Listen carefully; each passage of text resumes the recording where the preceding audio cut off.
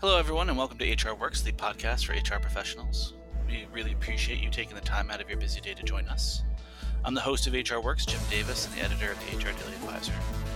This podcast aims to put valuable tools and knowledge into the hands and ears of you, the HR professional. Those tools will arm you with the best methods and strategies for attracting, motivating, and retaining top talent. In this special episode, we're going to speak about the so-called coronavirus, the exact strain of which is the 2019 novel coronavirus, or 2019 nCoV for short. As of this recording, which will be about 3 or 4 days ago, there are 17,489 confirmed cases across 27 countries, with 362 deaths and 538 people that have recovered. Virtually all of those cases are occurring in mainland China, but there are 11 confirmed cases in the US right now. Those numbers are subject to change and will almost certainly be different by the time you guys are listening. But we've all been looking at the news and we know that it's seeming to balloon and it's getting, bigger. We're going to talk about some of those details today, but really the goal is to understand what makes this particular strain so potentially scary, other than the fact that it's just new. Some of the symptoms about it, and then particularly, what does it mean for HR? Because HR is the one that has to set sick leave policies, might be responsible for the safety side of the organization. Additionally, with various laws like HIPAA and discrimination laws, navigating the legal side of the employment issue can be tricky. We are lucky to have two experts with us to help us understand the best practices for preventing the spread of the disease and other diseases at work and understand the legal complexities. First, I'm pleased to introduce Elaine Han Lee, MD, and Senior Director of Medical Affairs at Healthline. She brings her years of clinical and healthcare technology experience to help consistently create high-quality, empathetic, and engaging content and products that uphold the highest medical integrity. We're also pleased to have Alka Ramchandari Raj, an attorney at Littler's Walnut Creek office. She focuses on federal and state occupational safety and health law and assists employers with a wide range of complex situations within the workforce. Alka, Han, thank you so much for taking the time to join us today. We're very excited to have you. Thanks for having us. Absolutely. First, let's discuss how dangerous this disease is. Han, what is your assessment of 2019 nCoV? How much danger are we in of contracting it in the workplace? And if we do contract it, how dangerous is it? So, we've been hearing a lot of reports about the condition, and I think we hear about it in the news because the information that's coming out has talked about the number of cases really increasing, particularly in China, and the number of deaths increasing as well. But it's good to remember that in the United States, we are not actually seeing a ton of new cases, nor are we seeing increases in deaths in terms of the severe cases in the US. So for us, the mortality of the condition is actually fairly low compared to other communicable diseases. At this rate, it's something that most Americans shouldn't be too panicked or frightened about. That's comforting. Of course, lots of people are panicking. and that's how we end up having episodes like the one we're doing today. I think there's a lot of confusion about it. We live in such a social media driven era. Mhm. Information's coming at us from all different directions, reputable sources, unreputable sources. Do we know how the disease is contracted? I've heard a lot of different sources saying a lot of different things about that. Right. Well, no, we at Healthline Media know all about misinformation, particularly in the healthcare space. And we surveil all of that very closely because we very much take pride in the fact that we are based in evidence and science. And we have a very strong mission in terms of informing our audience to make sure that they are armed with the best information. Now, given that with this information, what we recognize is that the best way to really protect yourself is to practice best hygiene and to really make sure that you are cautious in your close contacts. So the primary understanding in terms of transmission at this point, which we're seeing from person to person, is from people who've actually been to Wuhan or have been in contact with people who are from Wuhan. So it's very important to know that your average American who's going through their daily lives, going to work or spending time with family and friends who haven't been in that region are not at increased risk and should not be frightened about that. That's good. It's good to know. I understand that there is a certain feature of this illness, which is that, and like many um, things like the common cold, let me say that again. I understand that this particular variant of the coronavirus is similar to other coronaviruses that are known as the common cold and various other illnesses. Hmm. Um, I think that this one is scaring a lot of people because you can allegedly get someone sick without having any symptoms yet. Is that true? And what are the implications of that? Well, in fact, actually, that's true about many, many conditions. It's true of your basic influenza, flu, or the common cold. There are many conditions with which you can have the virus or the bacteria and expose someone else even before your symptom onset. What we currently see right now is that symptoms begin between 2 to 14 days after you're exposed. But it's not exactly clear right now whether or not you can transmit the coronavirus before your symptoms begin. I think researchers in the US believe that that may not be the case, whereas researchers in Germany think that that might be the case. It wouldn't be surprising if we ultimately discovered that people, before they develop symptoms, can spread it because there is a certain amount of viral shedding that can occur in your respiratory air droplets, so that just simple talking to someone or sneezing or coughing around them may transmit it. But it's very good to remember, too, that you have to have a certain amount of close contact, too. Close contact is defined around 6 feet proximity. It's not something where if you are in an office and then someone well on a different floor or on another side of the building would have it. It's something about, it's more about being close to someone who has the virus and then can transmit it with close proximity. So it sounds actually quite similar to the Ebola situation. I know obviously there was all that hype, all that fear. That particular disease has a certain way of gripping the mind. And then, very reasonable people were like, have you been to West Africa? And if you haven't been to West Africa, have you talked to anybody that was recently to West Africa? And it's like, the answer is no, you're fine. Right. It sounds like it's the same thing with the coronavirus. Yeah, it's very easy to draw improper conclusions either way. It would be very easy to draw the improper conclusion that if someone looks like they're Asian descent, or that they've come from the area, or that they came from the area originally, that they may be at increased risk, but someone who hasn't is necessarily safe, and fall into a false sense of security. Really, with science, with evidence, it's all about the information and the facts more than supposition. Right now, with clinicians, we are being informed that anytime we have a patient or an individual who comes in with symptoms that are suggestive, including cough, fever, or potentially shortness of breath, there also has to be a relevant positive travel history too, or a history with someone who has traveled to the area. You can't just look at someone and say, well, they've got symptoms that look like novel coronavirus, ergo, I'm going to sequester them, I'm going to quarantine them, and really, it's up to them to prove to me that they don't have it. That's really jumping the gun and leaning into the panic when it's very appropriate and well too early to think such things. Before we switch over to some of the legal considerations, and I'm sure people are just being inundated with this information, but if you could just briefly let us know what some of the best practices for avoiding getting this illness in particular, but really a whole host of illnesses that office managers and people that are at work could follow, that would be very helpful. Well, number one, the first thing to know is the CDC currently does not recommend using face masks. I know a lot of people immediately wanted to know if they could go out and buy a face mask and wear it on the subway or wear it to work and whatnot. At this point, we don't think that face masks will help because we don't know which face masks would help, whether they would help, and whether or not there's any point to it.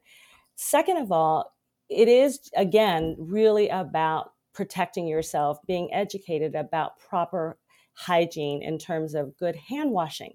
Now, good hand washing is defined as washing with soap and water for at least 20 seconds, And then really making sure that if you touch any surfaces that are particularly in public areas, that you avoid touching your face, especially the eyes, nose, and mouth, because it can transmit any airborne droplets that had the virus to your face too. Now, a lot of folks on their way to work will take mass transit, and they're always wondering about what surfaces on the subway are okay and what surfaces on the bus are okay. Studies have actually shown that metal surfaces are particularly good at being resistant to bacteria and viruses, but surfaces like fabric or wood are great culture media for organisms. So those are the places that you should avoid touching with your bare hands, and then not washing or using antibacterial gel afterwards. And if you're going to use antibacterial gel, make sure that you use one that is at least 60% alcohol. That's great advice. Personally, I'm convinced that every single time I enter a subway that I will leave with a disease. Well, I've read the stuff about the metal rods, which I hold, but I still think they're going to get me. That's kind of like a nightmare scenario, though, for packed in like the sardines with so many different people. Well, thank you. That's been very helpful. Alka, we want to talk a little bit about some of the legal considerations, specifically about what you can do with workers that you suspect might have contracted this or were exposed to it. Can you send a worker home that you suspect might be ill? Are there circumstances where employers can't take this action? There are very few circumstances where an employer cannot send an employee home. If you suspect an employee may be ill due to the virus, it's encouraged that you send them home, and you may possibly want to send them to a doctor to get checked out. It is hard to force an employee to see a doctor, but you can provide them with a fitness for duty form and tell them that they have to get it signed off by the doctor before returning back to work. The fitness for duty form may need to be modified in circumstances relating to the coronavirus, because a lot of employers use generic fitness for duty forms, but those generic fitness for duty forms will not pass the job related and consistent with business necessity test, which is the legal grounds that we look at from an ADA standpoint to make sure that the fitness for duty form is narrowly tailored. The fitness for duty form should focus only on the direct threat relating to the coronavirus, and a careful analysis and strategy should be taken for each instance that the employer believes a worker may have been exposed to the coronavirus, or if they're showing any symptoms. Great. What are some other legal issues that employers need to keep in mind as they form a plan for handling the coronavirus in the workplace? An employer has to be careful with each case. This is definitely a loaded question. And as we see this issue get broader, we see more complex legal issues popping up.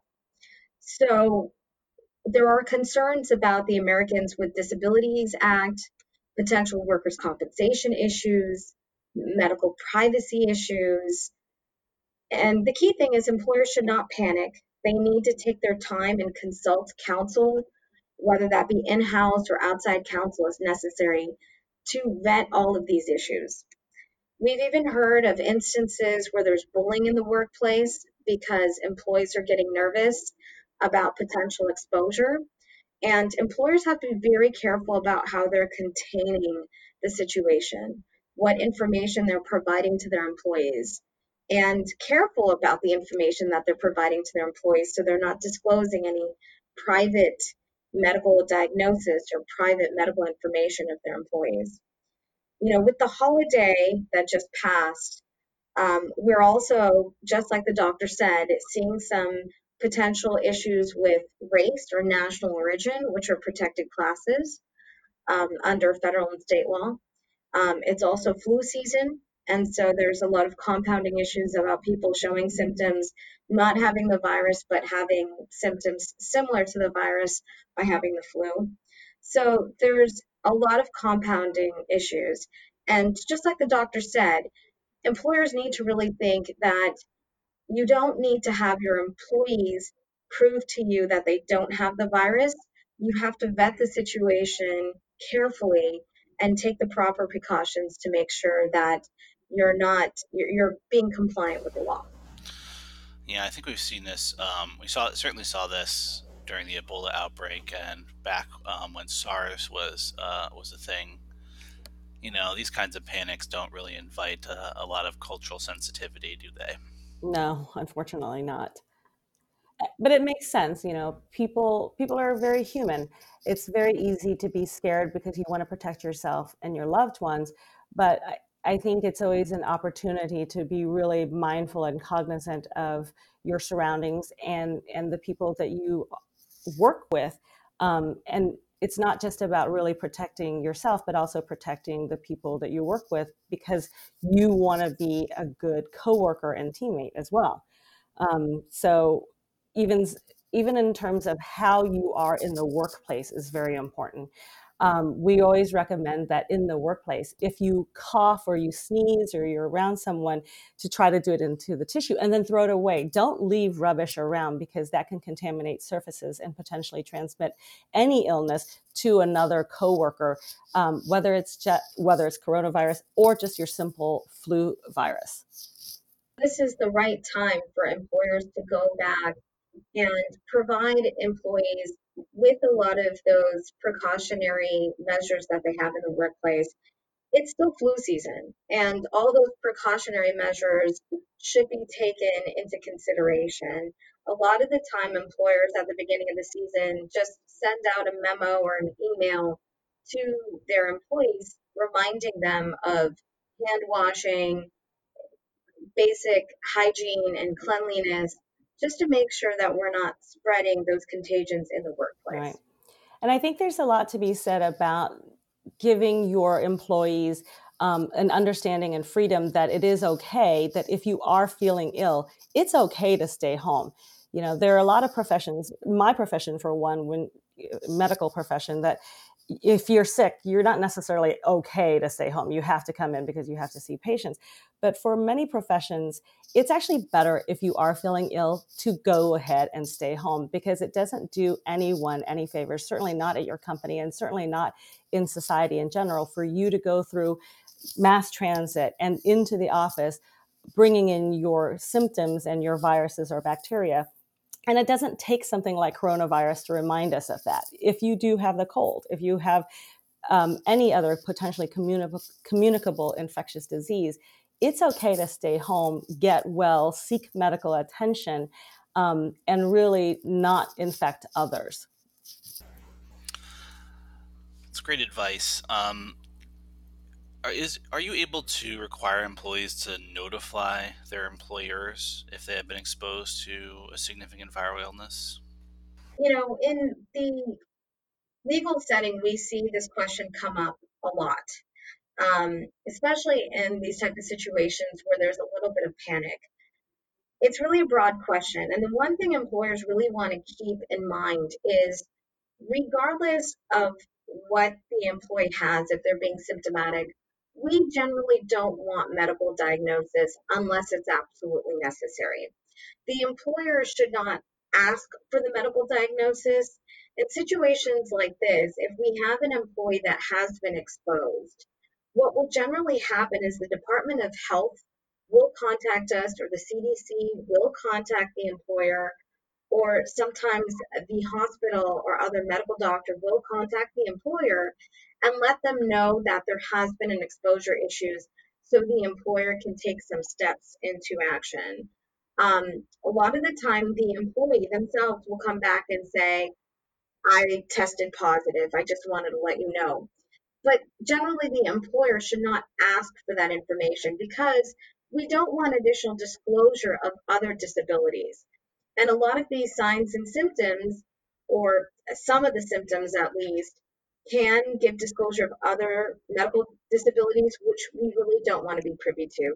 That's medical private information that the employee is entitled to. Absolutely. I was reading earlier about some considerations surrounding FMLA and workers' comp. If you get injured on the job, you get workers' comp. If there's some serious issue that happens with your family, you can get family leave. And what happens when somebody, gets sick when they're on business travel to China and then, has to take time off? Do they get workers' comp? Are they open to FMLA? So that's also a loaded question, right? There's many different things that an employer needs to weigh to figure out where does this person fit in this realm of leave. So there is FMLA, or potentially there could be state leave law. Like in California, we have CIFRA, which is the equivalent of FMLA. And so the employer needs to evaluate if that person is entitled to FEMLA or CIFRA, and if they're a covered employer. In addition to that, the employer should look at their personal leave policies to see if there's any other policy that they have in their employment handbook or any other policies that they apply to see if the employer fits within that category, even if they're not eligible for FEMLA or CIFRA. In addition, you have to look at your PTO policies and your sick leave policies. It's potential that we may have an employer that's got a collective bargaining agreement that has limitations on what kind of leave can be provided in this situation. So an employer may have to look at their collective bargaining agreement and evaluate it and see if there's any specific type of leave that needs to be provided in the situation, or whether they cannot designate this as sick leave or PTO. And just like you mentioned, there's workers' compensation as well. And if an employee has traveled abroad for business and they have contracted the virus while in transit or while they were abroad, that definitely would be something that the employer should file a workers' compensation form for. Additionally, we've recently had some issues here where there's been patient-to-patient contact within the workplace. And in those situations, a workers' compensation claim should also be filed. The key thing is the workers' compensation claim should not be filed unless we find out that the person has actually contracted the virus, because it's important not to jump the gun, and to carefully wait for the information before they file that workers' compensation claim. Great answers. Alka, is there anything else you want to add about the situation? From an employment standpoint, we are advising employers to effectively analyze each situation. Considering there is some other employment issues that have kind of come up in the workplace where there's fear, it's important to communicate with your employees and try to make them understand that there's no reason to panic, no reason to have fear. And if there is something that comes up, you will communicate that information to them. Employers that are silent are tending to see a little bit more uneasiness in the workplace. And it's important to keep your policies and whatever you do in this situation, your so-called action plan, consistent. Um, Even though we have a case-by-case basis, you want to make it consistent so you don't show any type of discrepancies with how you're treating your employees in this situation. So in some cases, it may not be a bad plan to have a telecommuting policy that you utilize right now, or administrative leave policy that you use right now for those employees that may have been exposed to the virus, just to give a little breathing room to your other employees in the workplace and reduce that type of panic. Additionally, we're getting some questions regarding face masks, and I know the doctor had mentioned this earlier. An employer should not necessarily just take on an opportunity to provide face masks. Just like the doctor said, they may not be effective, but in addition to that, there are other things that the employer may need to take into consideration when providing those face masks, like training their employees on how to properly use face masks and training them how to maintain them, besides providing them. So lots of considerations, lots of different issues coming up. An employer just has to be cautious and take their time when evaluating all of these questions. Thanks so much. Han, did you have anything else that you would like to add? Oh, yes. As we're speaking about this in the context of the employee environment, this is actually a great reminder of how important it is that employers do offer health maintenance services. Offering up to their employees flu vaccines that are supported by the company is actually a very great measure towards protecting the employees for other communicable diseases. With the coronavirus, there is no vaccination. But again, in the context of other communicable illnesses, this is actually an area where the employer can do great things in terms of protecting their employees. The other thing I'd like to remind folks is that, we hear about these really severe cases because they make the news, they make the headlines in terms of the number of people who've been diagnosed, and particularly the number of deaths, most of which, the vast majority of which have happened in China.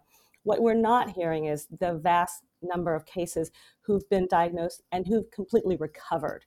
In your general population, with people who are young and healthy and who don't have any problems with their immune system, they actually do quite well. Many of the people who've been diagnosed have either cited that they actually had very mild symptoms or they didn't even really notice symptoms. They just got screened because they were in close contact. And so that's another good reminder that, yes, we're hearing the headlines, but keep it in the context of, again, this is a communicable disease. It's in the flu season. We need to protect ourselves, but let's not panic where it's not warranted just yet. Well, thank you again, both of you, so much, Alka and Han, for taking the time to join us today, especially given the last minute notice. It was wonderful. Thank you for having us. Absolutely. Thank you so much. You're most welcome. Listeners, we are always interested in suggestions you might have for what we should cover next. Feel free to reach out to me at jdavis@blr.com with any thoughts or concerns you have about the podcast in general.